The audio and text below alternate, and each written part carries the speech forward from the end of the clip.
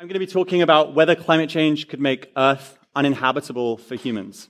So we already know that climate change is causing in the ballpark of hundreds of thousands of premature deaths. This is likely to increase to up to hundreds of millions over the coming decades. Climate change is already having substantial impacts on a wide range of areas, from Arctic sea ice melt to flooding and other areas.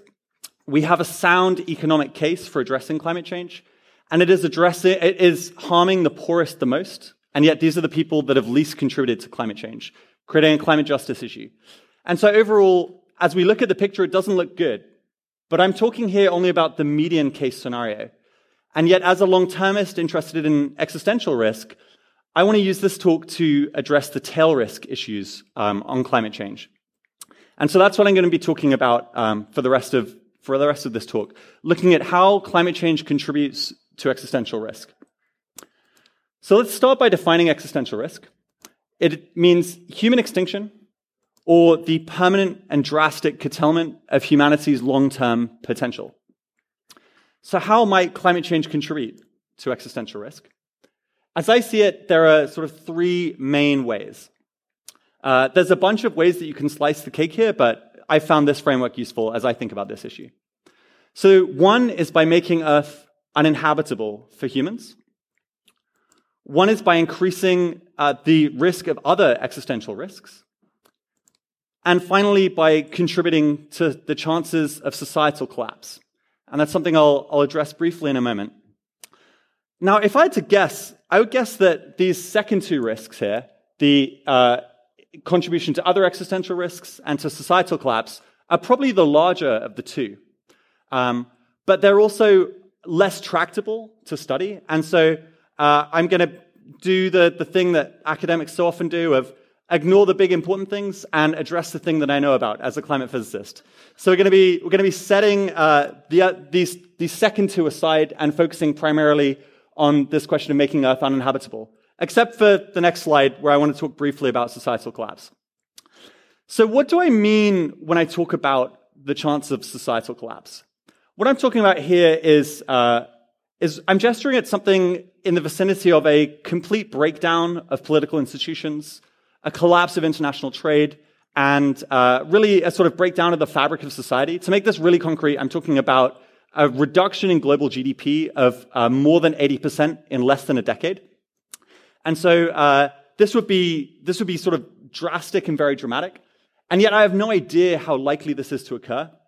I really have no idea how likely it is societal collapse would contribute to existential risk. And I don't know that with or without climate change. But I think this is, in my guess, one of the biggest avenues for climate change to contribute to existential risk. And so I'm excited to see further study of this. Fortunately, the folks at the Cambridge Center for Existential Risk are starting to think about this. They've got a couple papers in draft that I've put down at the bottom of these slides, where they're starting to use a sort of systems perspective to think about some of these questions. But I'm now going to set aside societal collapse and contribution to other risks and focus on the thing that I could actually give a talk on, which is the chances of Earth being made uninhabitable for humans due to climate change. So I want to start by saying this is a really high bar. For Earth to become uninhabitable to humans, that means that humans have to be able to survive nowhere on Earth, in Earth's wide-ranging of climates under pretty dramatic warming if we were to see Earth becoming uninhabitable. So this is a really high bar, and I think it's a pretty hard bar to meet. But it's worth saying that habitability is really a function of two things. One is the environment of Earth, and second is the social, technological, and economic factors and tools that we have available to us. And so if I had to sort of like put my finger in the air and guess, I would guess that if humans' economic and technological trajectory continues on as it is, it's pretty unlikely that Earth will become uninhabitable. Simply because we have the tools and the technology to survive in such varied climates, which we're on a mission to create habitats on the moon or on Mars, and living in a Earth under drastic climate change is probably going to be a lot easier than that. But if we were to experience some form of drastic and dramatic societal collapse and somehow knock ourselves back to the Stone Age, then I think there's a much more interesting question to be had here of, could you imagine a scenario where under very extreme warming and really extreme climate change, Earth does become uninhabitable to a sort of Stone Age humans? And so that's what I'm going to be addressing really for the rest of this talk. So I want to start by looking at some paleoclimate evidence and thinking about what we can say about the habitability of Earth under some historical climates and some historical climate changes. So the first, I'm going to talk about the Paleocene-Eocene thermal maximum. This happened about 55.5 million years ago. We saw warming of about 12 degrees above what we currently see today. And yet we didn't see a mass extinction. We didn't see sort of vast species die-off in the way that you would expect to occur if Earth was becoming uninhabitable. Now, so this is maybe some evidence that that Earth dramatically warmed could be habitable to humans, but the rate of warming was really a lot slower than it is today. So it's not a perfect analogy. What about a time with much faster rates of change? Well, about 11,000 years ago, humanity emerged, humans were alive at this point, and humanity emerged out of the end of the recent ice age in what's known as the Younger Dryas. And snow and dust accumulation samples tell us that the Earth warmed by about 7 degrees in certain parts in less than a decade. And humanity also survived that, although it was moving from a much colder climate to the climate we enjoy today. So again, not a perfect analogy, but it's maybe some evidence that humanity is able to survive rapid rates of change. The final sort of example I want to give in this space is just looking at the range of conditions that humans enjoy living in today. Humans thrive in climates as diverse as Bahrain to St. Petersburg, climates that vary in average over 16 degrees centigrade. So this is maybe some evidence that even in a warmed climate, provided that everything else didn't fall apart around us, we would be able to survive in a range of different climates, provided that the environment and ecosystems adapted. But again, really not a perfect analogy, because these are static conditions as opposed to moving ones. So this is sort of some lines of evidence that we can bring to play here. But my old supervisor during my PhD, we would talk about this question a fair bit, and he would always say that really, in order to address climate change's contribution to X risk, you need a story you can tell about how what events occur that get us from now to a point where Earth is uninhabitable or where humans have gone extinct. And so what I want to do for the rest of this talk is try and sketch out a story like that I find sort of vaguely in the vicinity of plausible for how we could get there. I'm not saying this is likely. I'm not saying this is going to happen. I think this is incredibly unlikely. But the challenge I gave myself was like, could I tell a story where we get to a world like that? And so that's what I'm going to do here. So this is, we're talking about, is there a plausible route to uninhabitability? So this is not the first time that this graph has been shown in this conference. I think Goodwin showed it in her talk earlier. But I want to briefly talk us through this. So along the vertical axis here, you've got the amount of warming that occurs going from 0 to 5 degrees. For context, 2 degrees is what the international climate negotiations are fighting hard to keep us below. 5 degrees would be a dramatically and drastically different world from the one that we enjoy today, with sort of mass loss of species, potential risks of tipping points, all sorts of things that have been covered elsewhere in the conference over the course of the last couple of days. And then on this direction here, this is showing how much carbon humanity is burning. And so the black line is where we are up to date. So to date, we have burnt about 500 billion tons of carbon dioxide. And by the year 2100, if we carry on burning CO2 sort of under business as usual scenarios, we'll get up to about 2 trillion tons of carbon burned. And so what I wanted to know is, that's sort of burning the amount of carbon that we would under business as usual.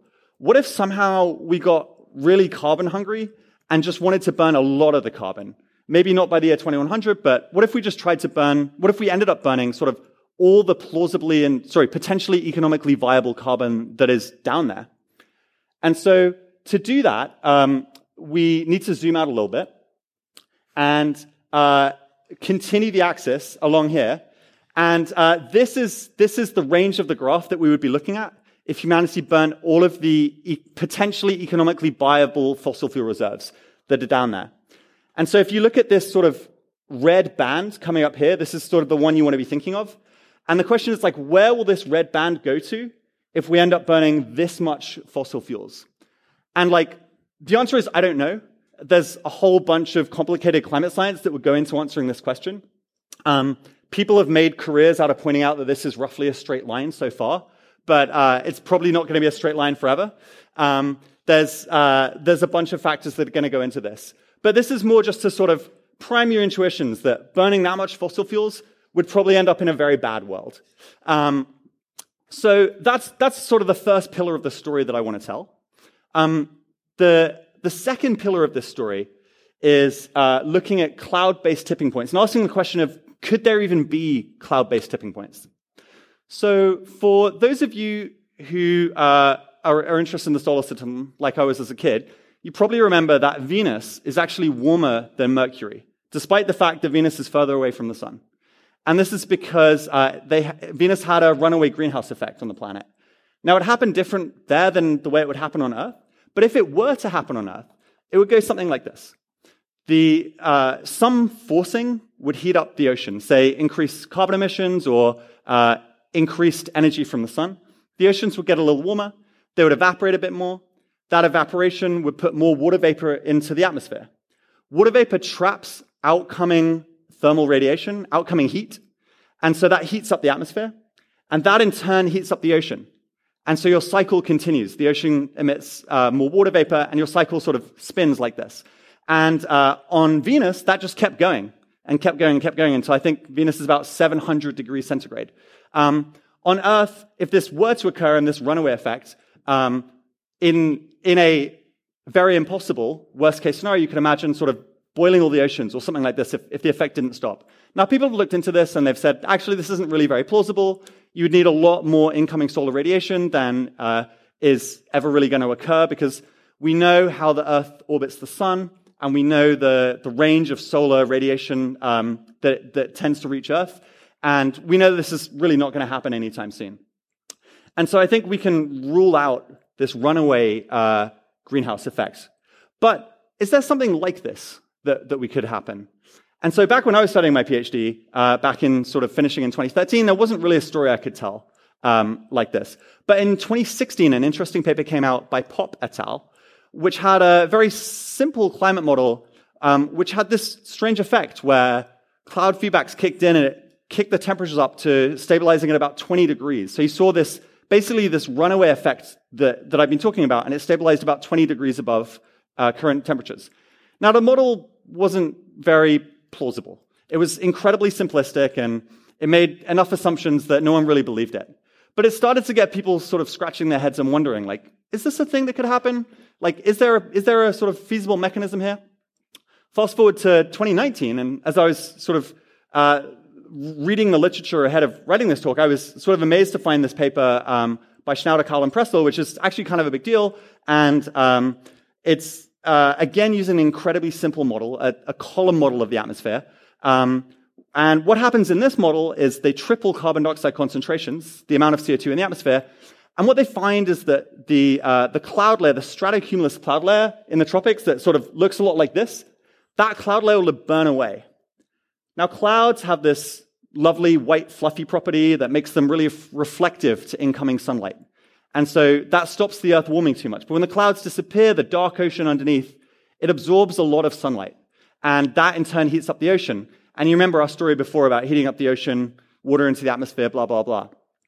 And so what happens in the Schneider simple model is that you see 8 extra degrees of warming on top of the tripling of CO2 concentrations that happen simply from what they did in the model. And so this one, again, had a mixed reception from scientists. Some people were like, that's really interesting. Other people were like, no, it's a simple column model. It's not going to apply globally. we shouldn't kid ourselves enough about this. But I think it is fair to say that it is probably like, at least now we have a physically plausible mechanism here, something worth investigating further. And so if we take this simple model and sort of put it in different places on the planet, you're going to see this feedback effect kicking in at different times. And so you're not going to see a sort of rapid jump in the way that you do here, but you might end up seeing an increase in the rate of warming that we get for each ton of carbon dioxide emitted. Or in climate parlance, you might see the climate sensitivity increasing at higher temperatures. And the latest models that are going into the IPCC report, the sixth one that's coming out in sort of 2021, they do start to see some of this effect where at higher temperatures, you see more warming per unit of carbon dioxide concentrations than you do at lower carbon dioxide concentrations. So this sort of makes us think, we don't really know how big a deal this is. We don't really know if this is going to be a big deal or a small deal, but at least there's some evidence here that like maybe this is a thing we should be worrying about. And so what I've been doing here is sort of scratching my head and asking myself, can I tell a plausible story about how Earth becomes uninhabitable due to climate change? And I think these are the sort of main two pillars that I'm looking at here. And then how does that lead to uninhabitability?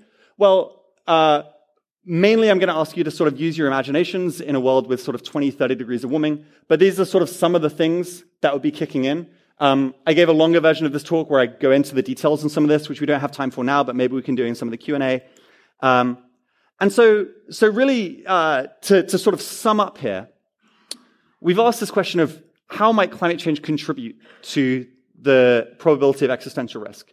And I highlighted these three things: the chances of making Earth uninhabitable, the contribution to other existential risks, and this chance of societal collapse. And I sort of ruled out these other two because they weren't really things I know about, even though they're probably the bigger terms going on here, and focused in on the uninhabitability piece.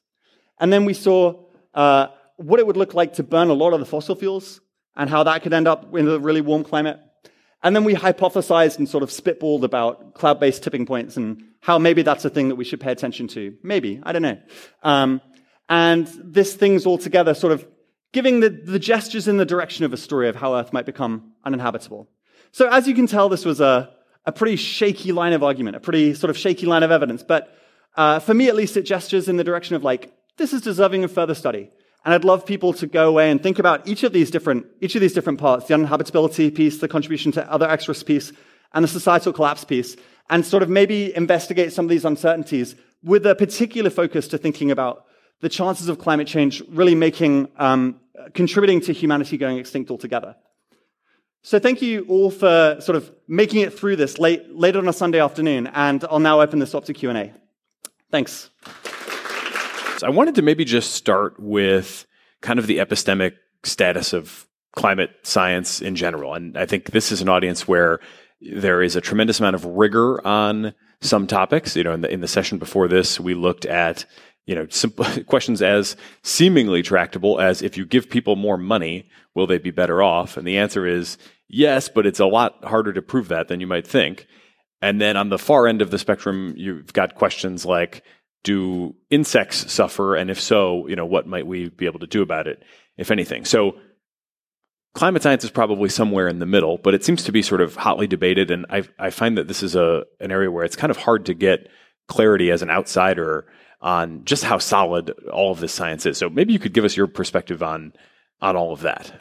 Yeah, I would love to. So what do we know? We know for certain that the world is warming. And we have like really clear lines of evidence that is happening. And we know for certain that carbon dioxide concentrations are going up. And we have sort of very plausible, there's a lot of consensus on the physical mechanisms to how those carbon dioxide concentrations would lead to warmer temperatures.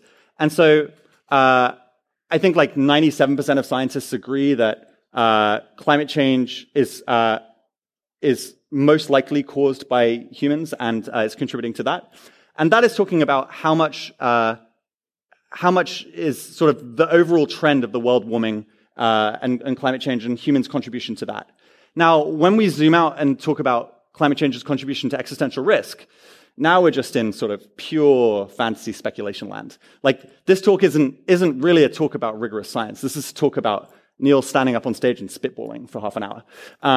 And so this talk isn't really supposed to try to convince you of anything. This is more of a prompt to encourage people to go and work on this question more and study it a bit more and sort of try and pin down some of these answers. Because I think, apart from maybe my first slide, everything I've said today is like largely speculation. But it's speculation trying to get at this question of where might this chance of extinction lie, which is so important from a long-termist perspective. And if we come at this problem from this long-termist perspective of trying to figure out where the extinction risk lies, then I think there are a bunch of really interesting questions to ask that I'd love to see the broader community addressing. Yeah, okay. Sticking with more mainline questions just for a second, it seems like some of your earlier comments toward the beginning of the talk seem to suggest that your outlook would be humanity will be pretty adaptable, and yes, there will be costs to climate change, but in the absence of, as you put it, a story where kind of other things happen as knock-on effects, the kind of mainline expectation is not so bad.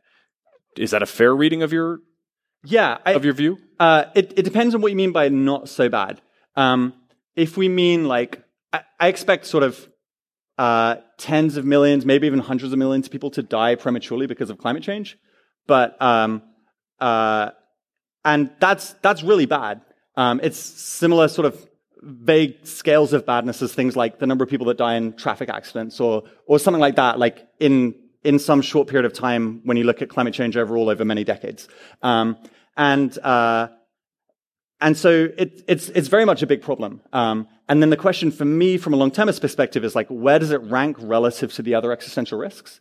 And so if I had to guess, I would guess that it's maybe like lower down on the list of things likely to contribute the most to existential risk than, say, AI or biorisk or sort of, I'd put it more among the cluster of things like nuclear weapons, geoengineering, climate change, things like that. And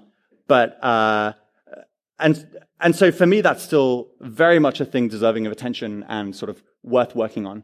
And whether it's really bad depends a lot on your definition of really bad. Yeah.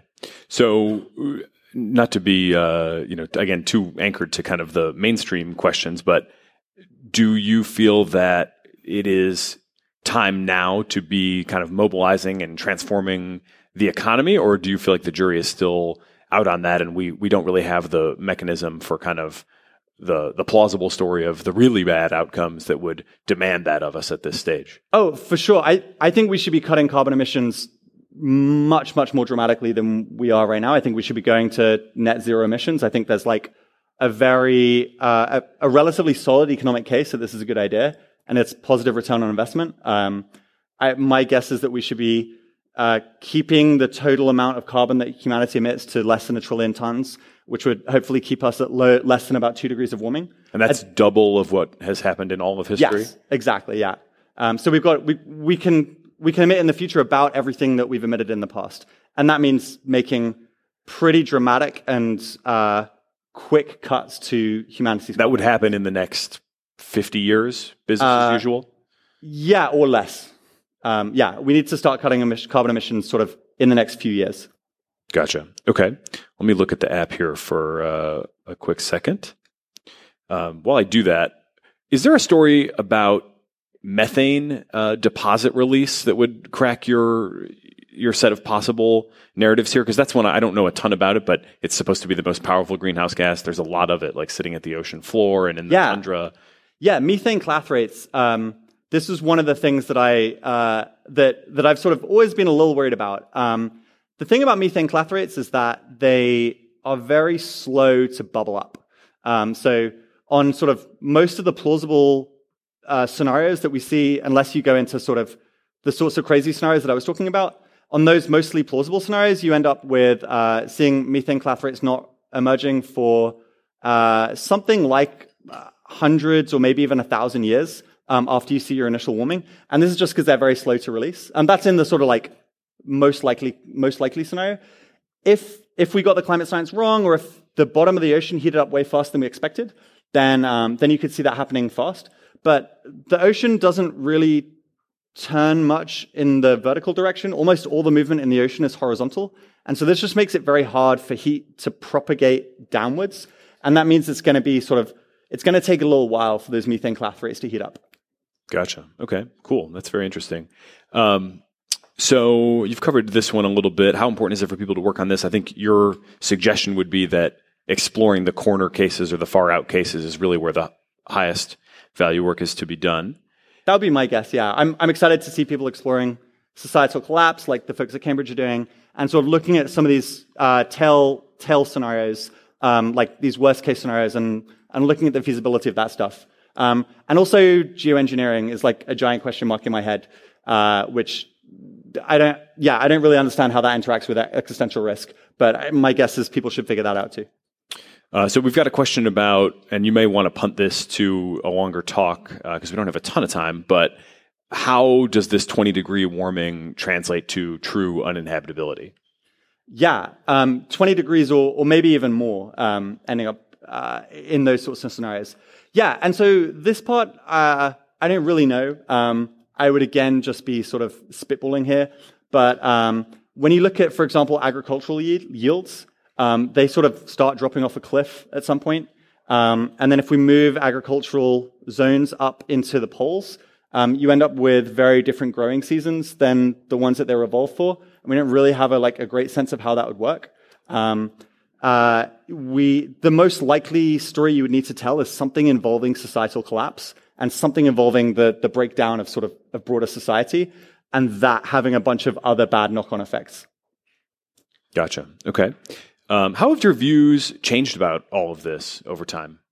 Yeah. So my guess is that my views on climate change have stayed relatively stable over time, and my views on the importance of me working on AI have gone up. And so for me, climate change is just as important as when I worked on it as my full-time job. And now that there's a ton of folks flooding into AI policy and AI safety and things like that, my guess is it's time for EAs to revisit sort of working on climate change and tail risks and nuclear weapons and geoengineering and some of these other problems in this space. I think this will probably be the last one because we are already a minute over, but options that we have to address carbon immediately would include obviously a carbon tax, carbon capture, maybe some others you'd want to list. How do you think about kind of a carbon tax, a more kind of conventional method versus a carbon capture, which might fall under geoengineering, I guess, depending on the strategy? What do you think we should be pursuing first there to reduce carbon?